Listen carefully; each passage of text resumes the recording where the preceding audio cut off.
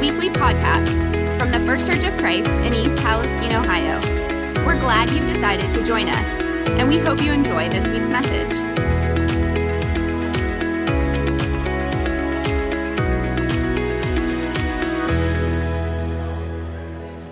Hello. Hey, let's go ahead and get this service started. This is an unusual. We're generally in the sanctuary, so please be comfortable here. There was a problem with the carpet. It turned out to be the wrong color, so we're glad that everybody was here to help, but we're going to need your help again when the proper carpet shows up. But let's go ahead and bow our heads and start with a word of prayer. Precious Heavenly Father, we're grateful to be able to be in your house today. Heavenly Father, we pray for our little town that you would watch over it and guide the authorities in how they work with this process and get us back to normal. Father, we're grateful that we can be here and celebrate and worship you. We pray, Heavenly Father, you'd be with those who cannot be here today. And we pray, Father, that you'd watch over them. Father, we pray for you to be with Bob with the message as he brings it. And we pray, Father, for all those who cannot be here today. Thank you for the blessings of life and family. Thank you, Father, for the gift of life that we have through your Son. And it's in his name we pray. Amen.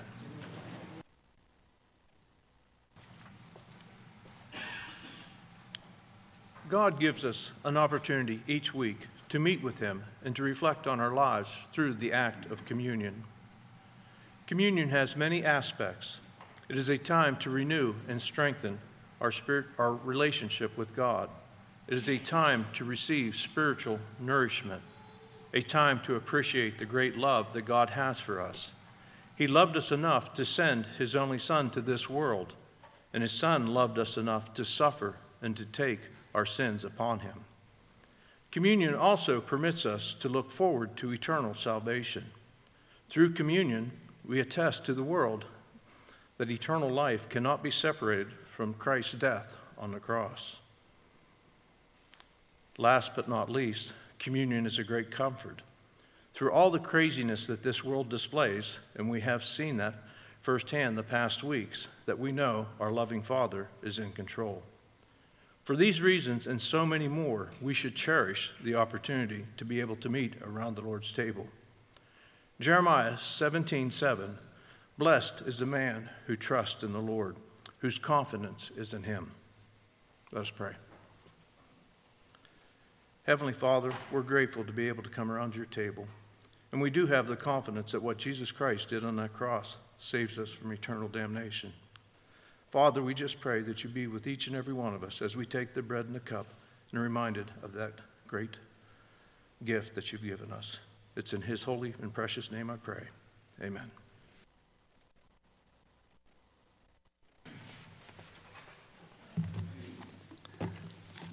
Well, this is cozy, isn't it? Yeah. It's a change. Yeah, maybe next week we'll meet in the parking lot. See what we can do. Hey, we had planned to be in the auditorium this week, and everybody came and worked hard early last week. We were ready to lay the carpet on Tuesday, and the carpet was the wrong carpet. So that's why we're in here. We got the new carpet. Next week it'll be laid down, and we'll be back in the auditorium. Both the balcony and the downstairs will be done next week. So sorry about that, but appreciate everybody who came out and helped and worked. There were a lot of people who came out. Appreciate that. Also want to say we appreciate everybody who's been coming in throughout this week to help pass out water and food and supplies. We're passing out supplies till this Tuesday, and then after that, just water. We have some supplies over here. We have lots of water. We have water coming in at 2 o'clock. We have all the water we need. So if you need water, you can take 3 or 4 or 5, as many cases as you want, and come back throughout this week and next week. We have water coming in, and it's donated to us. So we have all that water. We really appreciate it.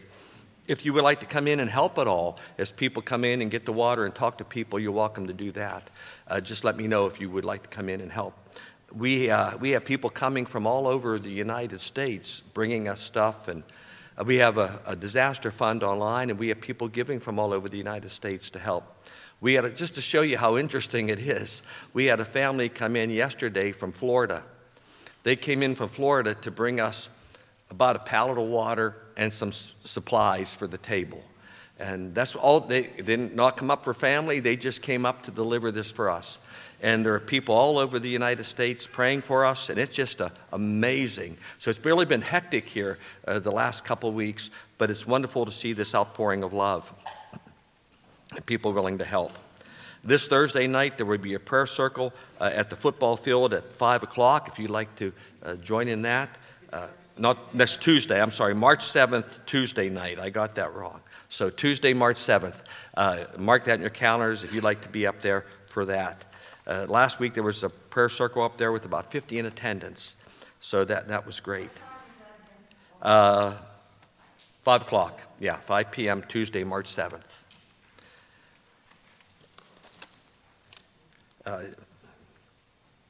Just look over the announcements, if you would, a number of things happening here in the near future. Please look at the prayer list, if you would, and remember Stephanie and Rick Peck and family upon the death of Stephanie's mother. We had her in our prayers last week. She had rushed to the hospital, a number of things going on, and she did not make it. So please keep that family in your prayers. Also, as you look through the prayer list, remember all these folks, if you would.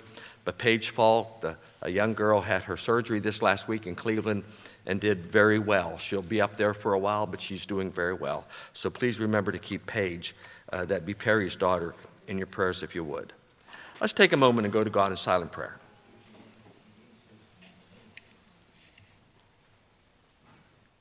Amen. You know, the one thing about meeting in here is going to make you appreciate those soft pews, right, when you get back in there.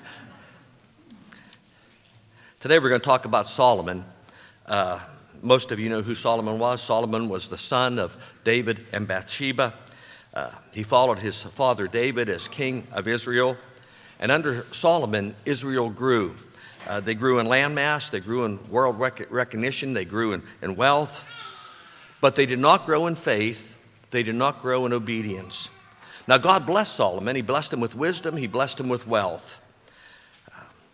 It is estimated that he was worth about $4 trillion in today's money. Now, that's a lot of money. The richest man in the world today is a man named Jeff Bezos, founder of Amazon, and he is worth about $209 billion. But Solomon was worth $4 trillion, 20 times as much as Jeff Bezos. So he was a rich man. God had blessed him. In Ecclesiastes chapter 2, verse 10, Solomon says, I denied myself nothing. I refused my heart no pleasure.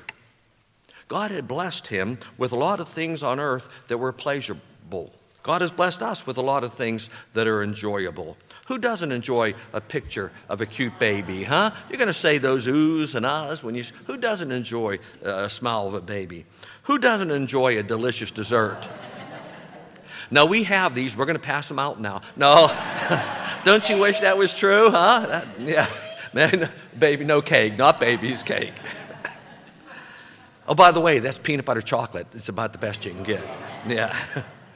Who doesn't enjoy a day at the beach? Yeah, we all enjoy that. God has blessed us with a lot of things that are enjoyable. Who doesn't enjoy a puppy? Yeah, it's a pretty cute dog, huh? God has given us a lot of things that bring joy and pleasure into our lives. And there's nothing wrong with enjoying things. They are a gift from God.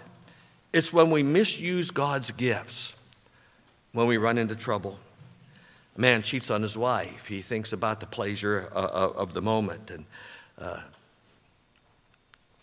then he ends up getting a divorce. And he loses his home. He loses his family. He loses a portion of his paycheck because he let simply pleasure be his guide. Now, cheating on your spouse, of course, that's a sin. There are a lot of pleasurable things we can do that are not sins. They are gifts from God. But if we misuse them, we still get in trouble. A young man staying out with his friends at night. They just have fun.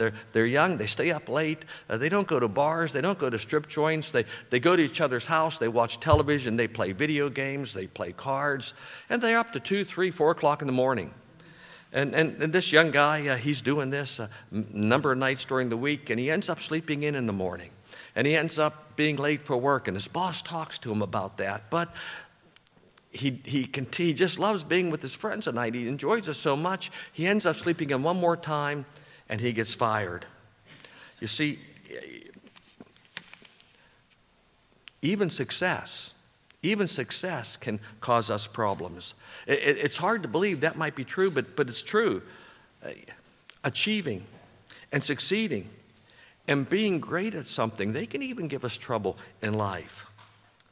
Now, the Bible doesn't condemn success at all. The Bible doesn't condemn hard work. Rather, it encourages it. And we find many people who were successful in the Bible and in what they did. But success, like almost any good thing that we have in life, can be misused. There can be another side to it. Sometimes success is a good thing, and that good thing can cause you to drift from the best things. Sometimes success, a good thing, can cause you to drift from that which is most important. And drifting doesn't happen in a day or a week or a month. It can happen over a long period of time. It happens when you don't see your kids as much as you'd like to see the kids because of your business, and you're working for them, and you want to see them, but you're gone a lot. And pretty soon, your schedule's so busy that you just kind of drift away from them. It happens in marriages. You're traveling, you're attending meetings, there are meals that you miss. You're working hard to provide for your family, to make things better for your family, and pretty soon you just drift away from the family you're trying to make things better for. And it happens on a relationship with God. You have a connection with God, you love God, you pray, you read your Bible, but over a period of time you discover you're not reading your Bible as much as you used to. You're not praying like you used to pray. You're missing church more often. And at first it really bothers you. And now it doesn't bother you so much. You know you're going to get back, but then again, you don't think so much about getting back and doing those things. And finally, you begin to wonder if you believe in God or not. It's a slow drifting away. And that's what happened to Solomon. Solomon started out with a heart devoted to God like his fathers. 1 Kings chapter 3, verse 3 says, Solomon showed his love for the Lord by walking according to the statutes of his father David. Now remember what the Bible says about David. David was a man after God's own heart. So that's how Solomon started out also, a man after God's own heart.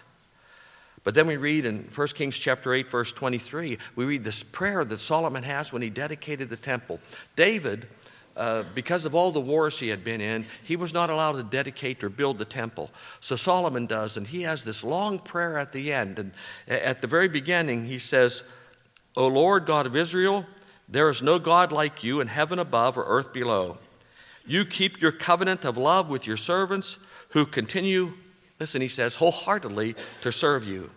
So Solomon recognizes there's only one God. He recognizes this God loves his people. Now, this is one of the longest prayers in the Bible, so we're not going to read the whole thing. So I want to skip to the end here, verses 59 and 60. Solomon prays, and may these words of mine, which I have prayed before you, Lord, be near to the Lord our God day and night, that he may uphold the cause of his servant and the cause of the people of Israel according to each day's need.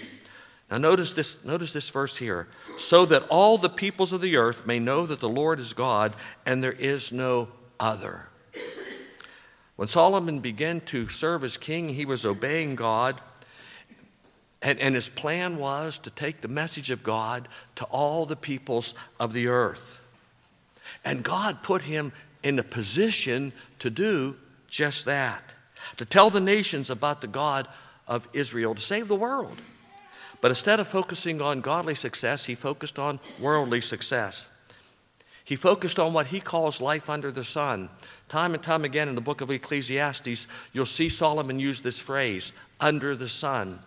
And under the sun refers to living here in this world, simply under the sun, not taking into consideration what God would have us to do, simply living for the here and now under the sun.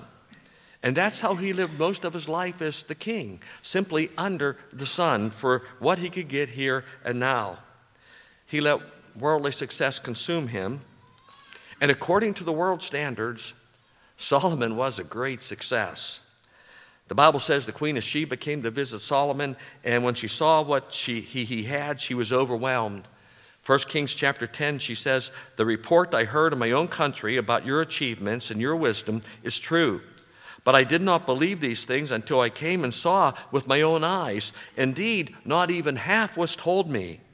In wisdom and wealth, you have far exceeded the report I heard." Solomon had made it according to the world standards. He was powerful. The Bible tells us he had an army and a navy like none other in the world at that time. During his reign, the borders of Israel were extended. He had this throne, the Bible tells us, was inlaid with ivory, and then it was overlaid with gold. And the Bible says nothing like it had ever been made for any other kingdom. He was popular. All the kings of the earth, the people, wanted to come and hear him teach. He was rich.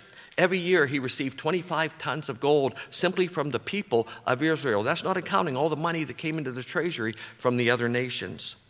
The Bible says that he had more wealth, get this, than all the other kings on earth combined. He had a fleet of merchant ships that would go out and return every 3 years with riches from all these foreign countries. The Bible says he made silver in Israel as common as stones. He had achieved success according to the world standards. But look what he said. Ecclesiastes chapter 12, verse 17. "I hated life." Think of all that he had. He says, "I hated life, because the work that is done under the sun was grievous to me. All of it is meaningless, a chasing after the wind."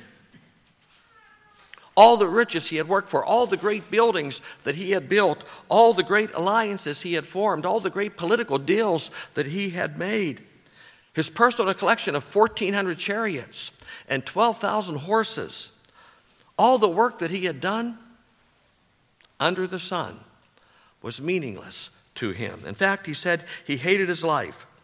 His successes, his achievements, his work was a chasing after the wind, he said. He goes on and says, "I hated all the things I had toiled for under the sun, because I must leave them to one who comes after me. And who knows whether he will be a wise man or a fool. Yet he will have control over all the work into which I poured my effort and skill under the sun." So he says this too is meaningless. In terms of worldly success, Solomon accomplished more than any person who ever lived. But his success was meaningless to him because everything he had, you see, was short-lived. Because he was going to die, and his money and his kingdom and his palace and his home and the gardens, everything he had worked so hard to get would be taken from him and given to someone else. Maybe someone who would not even care for it. So Solomon was right. To be consumed by worldly success is something that does not last. And in the end, that's not what's most important. We fail when we focus on the wrong thing. Matt Emmons, Matt Emmons there was USA Olympic shooting team in 2004 Athens Games. He held a World Cup in 2002, 2004, and he was on the pace to win the gold medal there in Athens. It was the last round of the competition. He had the highest score of all the shooters. All he had to do in his last shot was get an average score, and he would win the gold medal. He fired a shot where it hit the target. It should have been scored at an 8.8, would have been more than enough to give him a gold medal. But when the judges awarded him the score, they awarded him a 0.0, causing him to end up in 8th place without any medals. Now, what happened? Well, he hit the wrong target. He was in line 2, and he shot the target in line 3. He aimed at the wrong target. When you are consumed with success simply under the sun, when you are consumed with the way of the world and what the world calls success, you might very well hit the target like Solomon, but you hit the wrong target. I want to succeed, and you want to succeed, but we should want to succeed at that which is most important in life. Jesus said, love the Lord your God with all your heart, with all your soul, and with all your strength, and with all your mind. He also said, seek first the kingdom of God and his righteousness. So listen, success at work and making money and climbing the ladder, those are not bad goals, but they are bad gods. When we let success under the sun, when we let that which the world calls success consume us like Solomon did, we drift from that which is most important. We drift away from God. We tend to drift away from our family. It's a slow process. Sometimes we don't even know it's happening, kind of like Solomon. We let good things now become the most important things. We've let the good things in life take priority over the best things in life. And when that happens, even like Solomon, life becomes meaningless. Jesus said, what shall it profit a man if he gain the whole world and loses his soul? Really successful people are good eliminators. It's not just that they eliminate bad things from their lives. They eliminate good things from their lives so they can focus on the most important things. They eliminate some good things from their lives so they can give their time and attention to the best things. Suppose up front here, I had a metal beam that went from this side of the gym to that side of the gym, 18 inches wide, 18 inches high. And I said to everyone this morning, if you get on that beam and you walk from here to there, I'll give you $1,000. Well, you know me, that wouldn't happen. But if somehow, if somehow I came up with that money and I had the $10, $100 bills at the end of the beam, I bet you'd be glad to walk across that 18-inch by 18-inch beam, don't you think, for $1,000? It won't take you any time, not any effort, and if you do fall, you're probably not going to get hurt. But suppose I take that metal beam and I put it here. Let's see if I can, here, on the Veer Towers in Las Vegas. The Veer Towers, not the tallest buildings in the world, not even close. They're only 480 foot tall, that's all. 37 stories high. The kind of weird buildings, though, they lean away from each other at a 5-degree angle. It's kind of strange. So just suppose on the top of these buildings, let's see, I put this beam, the same beam, because it's about the same distance at the top of those buildings as the distance from one side of our gym to the other. And I offer you $1,000 to walk across that 18-inch beam from one side to the other. How many of you would take that deal? Probably none of you. You know, when you get up that high and you look down, it's a little windy up there. Those buildings move just a little bit. So you get up there and I offer you $1,000. None of you are going to say, hey, but what if I offered you $1 million? What if I offered you $2 million? Would you walk across that beam? There's one or two nuts here that probably would. I understand that. But most of you would not, because you can't spend $1 million if you've splattered on the ground, right? It's useless to you. So your life is more important to you than that money. But suppose I said your 2-year-old daughter's on the other side of that beam. And the only way to save your 2-year-old daughter is to walk across that beam. No one else can help her. No one else can save her. You're the only one. Or make that your wife, or make that your husband. Make that somebody very important in your life. The only way they could possibly be saved is for you to walk across that beam and save them. Now, would you do it then? Would you give your life for your 2-year-old daughter? You know, most of you would. Even though you think, I'm not going to make it, you'd make that effort because that's how important that family member is.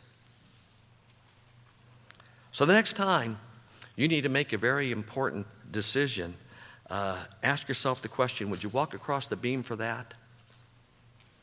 Would you walk across the beam if God asked you to do that up here? Would you walk? If God said walk across, would you? Now, I'm not going to argue over whether God would ask you to do such a thing, but if he did, would you walk across that beam? Is doing God's will that important to you? I might have told you about my friend, I can't remember. His name is Bill Cooper. Bill Bill worked with me at the Elkhorn Valley and also at the Northeast Ohio Bible College. I'm a trustee. He was a trustee for years. Bill worked at Weirton and Still in the 70s. He was high up there in the company. And one day, the president of the company asked him to come to his office in Pittsburgh. Bill says he remember going up the elevator into his office, big glass window. You could look out and see all of Pittsburgh there, beautiful view. And Bill at that time was offered the job to become vice president of Weirton Still. And Bill said, well, am I going to have to be gone throughout the week? And the president said, you're going to have to be gone maybe 3 or 4 days throughout the week. Am I going to have to be gone on weekends? And the president said, yeah, you're probably going to be gone 2-3 weekends a month. And he said, but remember, Bill, your salary is going way up. And remember, you're going to get 6 weeks of vacation, so you can take your family anywhere you want. You're going to have the money to do that. And Bill said to the president, my kids are young and very impressionable. This would be a tremendous burden on my wife.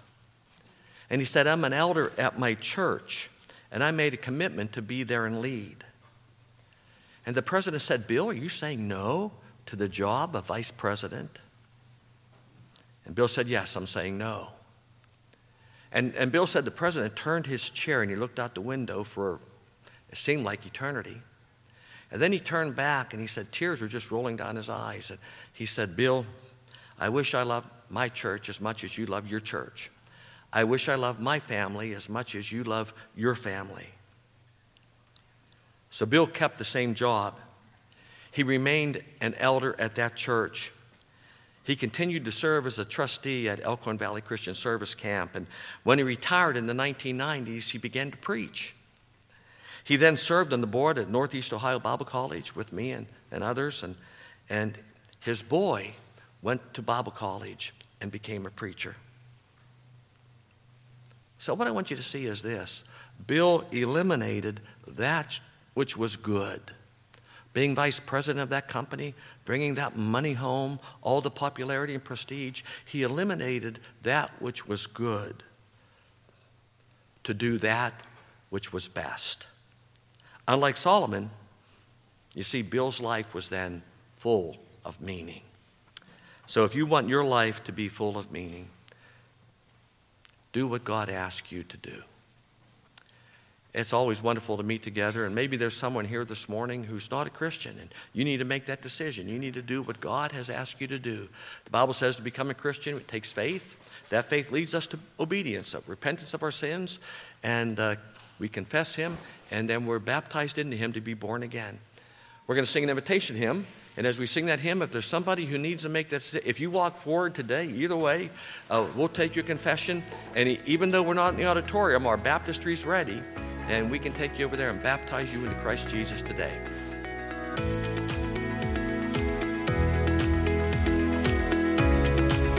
Thanks for listening. If you would like to join us in person, we meet on Sundays at 8:45 and 11 a.m. and on Wednesday evenings at 7 p.m. Have a great week.